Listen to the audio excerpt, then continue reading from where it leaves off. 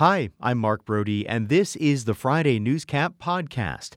Each week, we review the biggest stories with experts, reporters, and commentators to put the news in perspective. Here's this week's episode.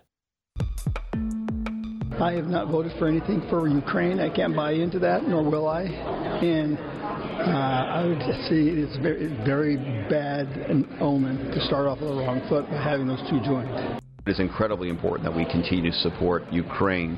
And then on border security, I'm specifically asking for a budget supplemental on border security. We are going to need more boots on the ground, more resources for technology. We have enough resources to offer everybody today, and that first step to getting them off the street. And then right then it'll be up to us to help maintain and engage people as people try to re-inhabit. But most people have been adhering to the signs up that we can't camp in this area anymore. It almost defies common sense that we have people who want to get into these jobs, but for the fact that these are the jobs that preserve our democracy. The things they're accusing us of in terms of doctoral students and the cost of attendance has nothing to do with student complaints. In fact, we've not been delivered any student complaints. The fans of Arizona, the Bleed Sedona Red with us that have backed us, those are the things that go through my mind, and I know all the players. This is painful. This is just plain painful. And with me to talk about more new entrants into the primary for an open congressional seat, subpoenas going out to 2 southern Arizona county supervisors, and more are Matthew Benson of Veridus. Matt is stuck in traffic gamingly joining us remotely. Good morning, Matt. Good morning. Also with me, Don Penich-Thacker of Agave Strategy. Good morning, Don. Good morning. So, Matt, let me start with you talking about CD8. This is the West Valley Congressional District that Debbie Lesko has announced she is not running for re-election for. 3 new entrants into the race this week. I want to start with the 2 who are currently serving in the legislature, State Senator Anthony Kern and House Speaker Ben Toma. These were not necessarily a surprise, I guess. I mean, we kind of knew that they were at least thinking about it. How do the entrance of these 2 candidates into the race maybe shake things up or affect the dynamic there? Well, you've got folks that represent kind of different wings of the Republican Party there. I mean, Speaker Toma, very much supported by the business community, more of a traditional mainline conservative. And then Anthony Kern, a MAGA kind of Trump representative through and through, was at the January 6th events at the U.S. Capitol. And, I think it's going to be a very interesting race because there are, of course, other candidates in the race as well, representing more of, again, the MAGA wing of the party, Abe Hamadeh, Blake Masters. And so the question is whether they will ultimately kind of divide that portion of the vote and clear a path for somebody like Ben Toma.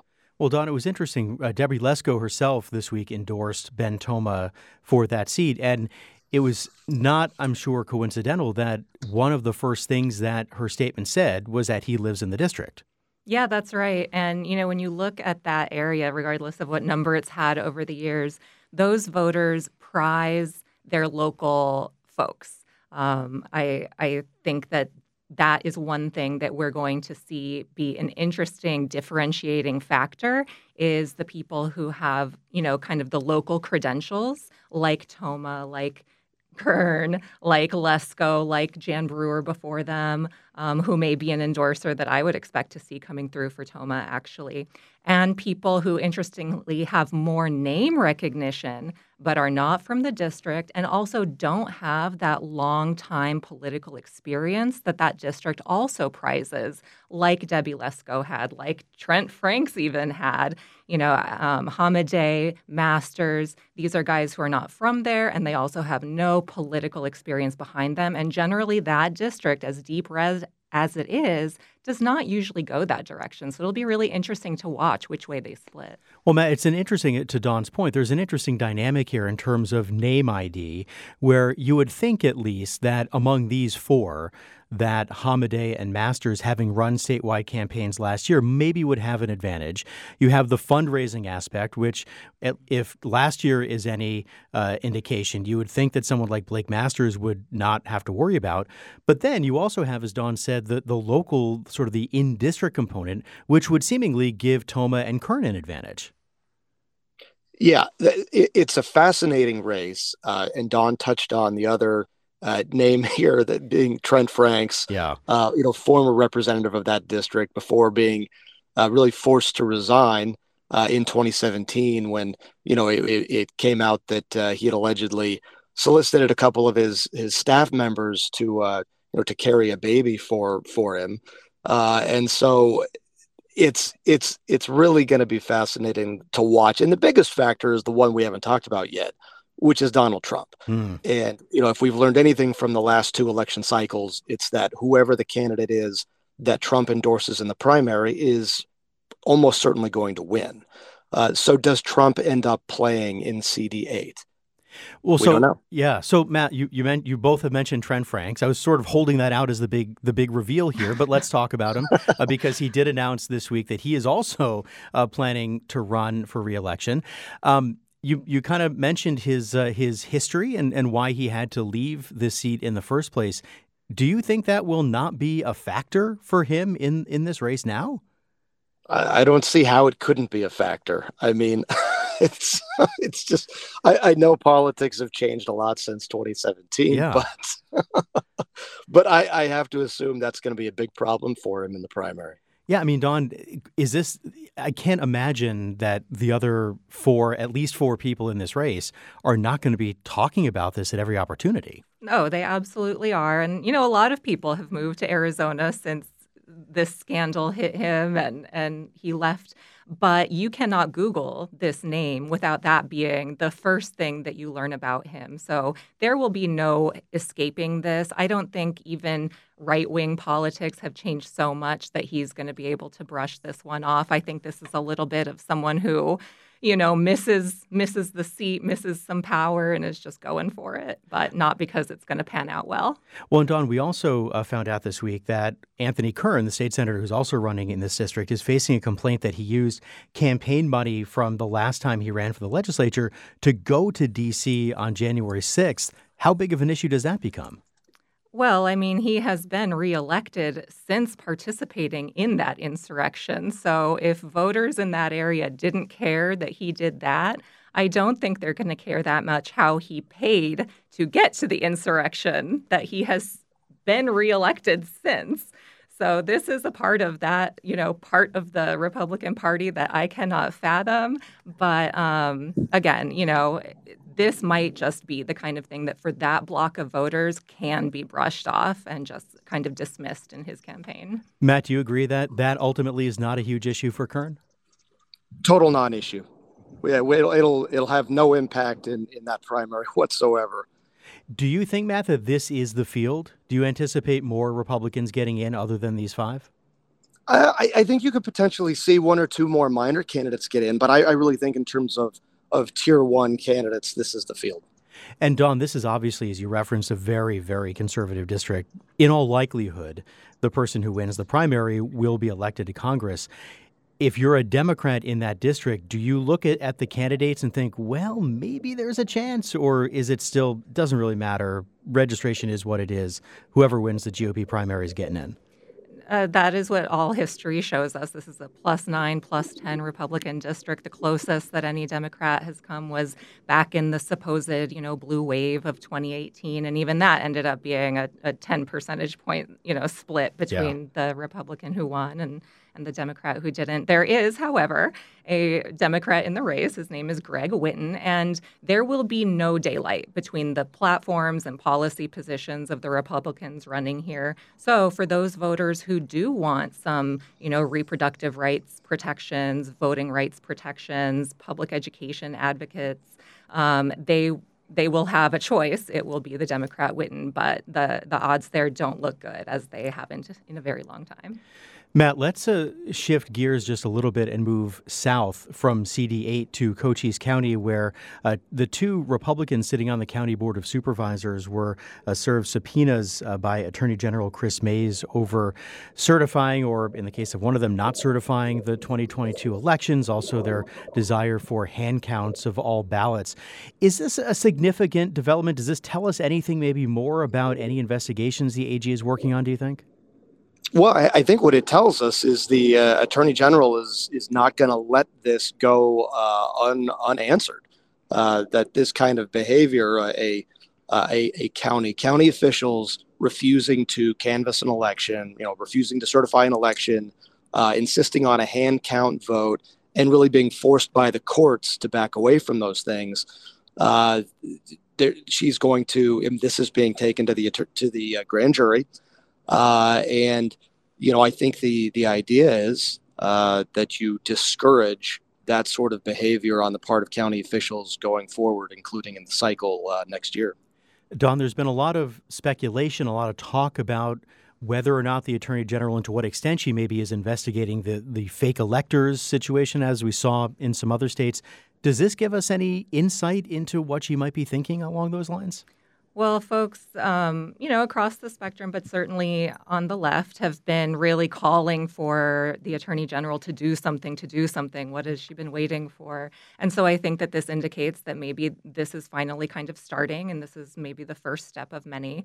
What I think is interesting about this is that, this is yet another example, and we see it all across the nation, that the elections officials, the attorneys, the politicians who have who have heeded kind of the marching orders of Trump, of Lake, in terms of the big lie, election denialism, following those instructions lands you in a grand jury, it lands you in jail, and in many, many cases, including here in Arizona, it lands you as the loser in an election. And so going into what looks to be another Trump election, it will be really interesting to see how many candidates and government officials continue to make that calculus of whether they want to go down that path that ends in things like jail time and grand juries. Interesting. All right. That is Dawn Penich-Thacker, also joined by Matthew Benson.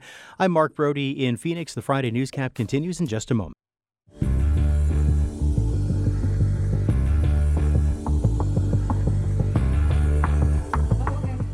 It's the Friday Newscap on KJZZ 91.5. I'm Mark Brody. My guest this week, Dawn Penich-Thacker of Agave Strategy, and Matthew Benson of Veridus, actually in studio. You escaped the traffic on the 202. Welcome. Live and in the flesh. Live and in the flesh. All right, so you're here just in time to talk about a new GOP poll related to the U.S. Senate, which shows that Ruben Gallego is leading the field with Kari Lake about 4 points behind, pretty much within the margin of error. And then the incumbent, the independent Kyrsten Sinema, pretty far behind at 17%. Matt, what does this tell you about sort of the state of the race at the moment? Well, what I took away from those numbers is that Kyrsten Sinema is clearly hurting the Republican candidate. She's bleeding Republican support away from Kari Lake. And so, to the extent Sinema decides to run in this race, I think Kari Lake has a big problem, and she's going to have to figure out how to solidify her own base. Yeah, Don, do you sort of see it the same way? It would seem as though, based on the numbers, that the percentage, and I think conventional wisdom sort of is that Sinema would pull more from the Republicans than the Democrat, given how many Democrats say they feel about her.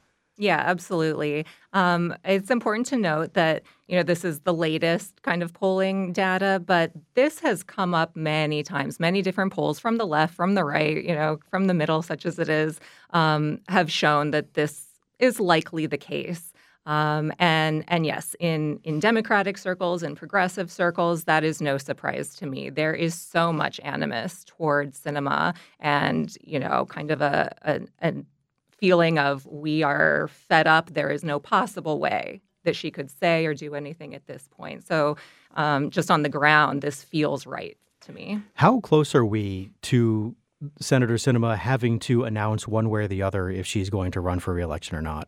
Well, it needs to happen in the next couple months. So, and that's kind of the timeline that I think everyone is predicting of her, just based on even, kind of what makes sense and what's possible. I think then the question will be, what exactly does she announce? And if it's not re-election, what, high-paying, powerful corporate or nonprofit job is she going to announce that she's moving into? And Dawn, you've been on record before here and elsewhere saying that you don't think she's going to run. Is that still your feeling? I have. I made that call long ago, and I'm sticking to it. Matt, what do you think? Do you think she's going to run?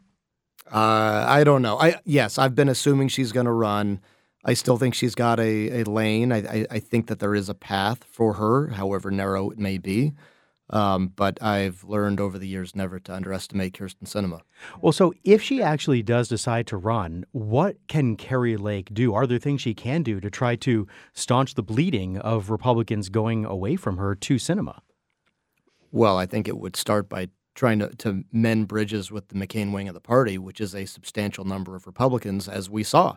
Had she not alienated that faction of the party, she would be governor today. So I think she has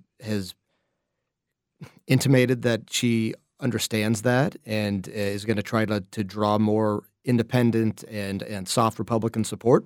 But, talk is cheap, so we'll see. All right. So just yesterday, we saw Governor Hobbs issue some executive orders, set aside a couple $1 million for elections for next year. These don't seem on the surface, Matt, at least, to be controversial in terms of having leave for state workers to go be poll workers, using state buildings for polling places, which I think Governor Ducey had also done in previous elections. Do you think that these move the needle, I guess, in terms of making sure that elections are run well and maybe more to the point, increasing the perception that elections are run well? I think the biggest impact this has is to try to get more folks to work in these to volunteer to make the elections go, okay? Because we've seen, and I think in part because of the kind of scrutiny and harassment and all the BS that poll workers have faced in the last two cycles, I think there's a fear that there's not going to be enough bodies to make these elections run. Yeah. And so, giving paid leave to state employees who want to work at the elections, things like that, creating, allowing voting locations to be at state facilities. These are all designed to try to make sure that we just have the logistics in place to have a smooth election come 2024. Well, Don, there's also the thinking that the more people that sort of see how it works from the inside, maybe if they were skeptical of it or denying of the fact that these worked well before, maybe they see how it works and maybe they come around a little bit. Yeah, I think that's true. I also think that this is just the governor using all the tools in her toolbox to, improve something that is a passion project of hers. But and you know what? I'll speak from experience. I have several times volunteered, or I guess you're actually paid a little stipend to work at polling locations. And when you do, you absolutely come out of it realizing how detailed and meticulous they are and how sincere the people who do these jobs are about making sure that every eligible voter gets the ballot, that it goes well, and that it is a transparent and responsible process. I mean, I have never worked on election day without walking away at 11 o'clock that night saying, our democracy really is amazing. Safe to say, though, Matt, that even with this, we'll still see election-related bills coming out of the legislature this year? Count on it. Okay. That was simple and to the point. All right. So, Dawn, let me ask you about State Representative Lisa Sun.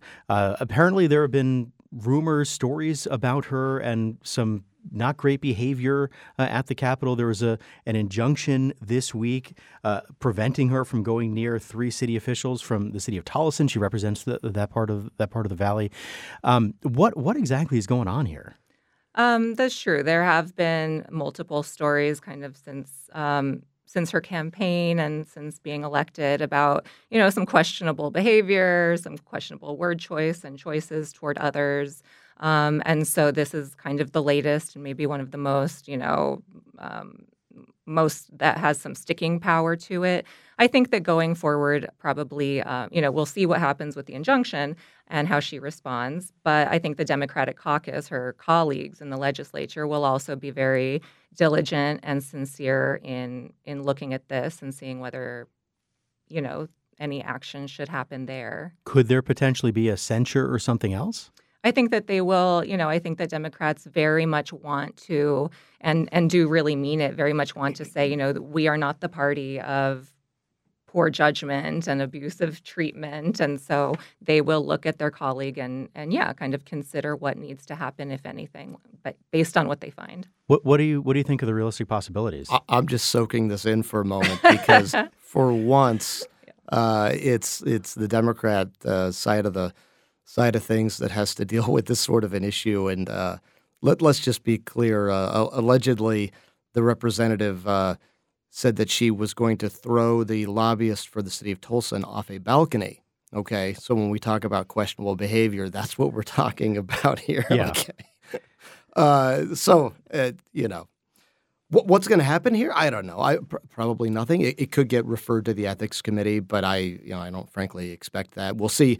I think the biggest issue is this has highlighted erratic behavior on the part of a legislator, and if it continues and if it escalates, that's when I think you would likely see the legislature take action and possibly even remove this individual. There is a history in the Arizona legislature, believe it or not, of lawmakers and threatening behavior. And, I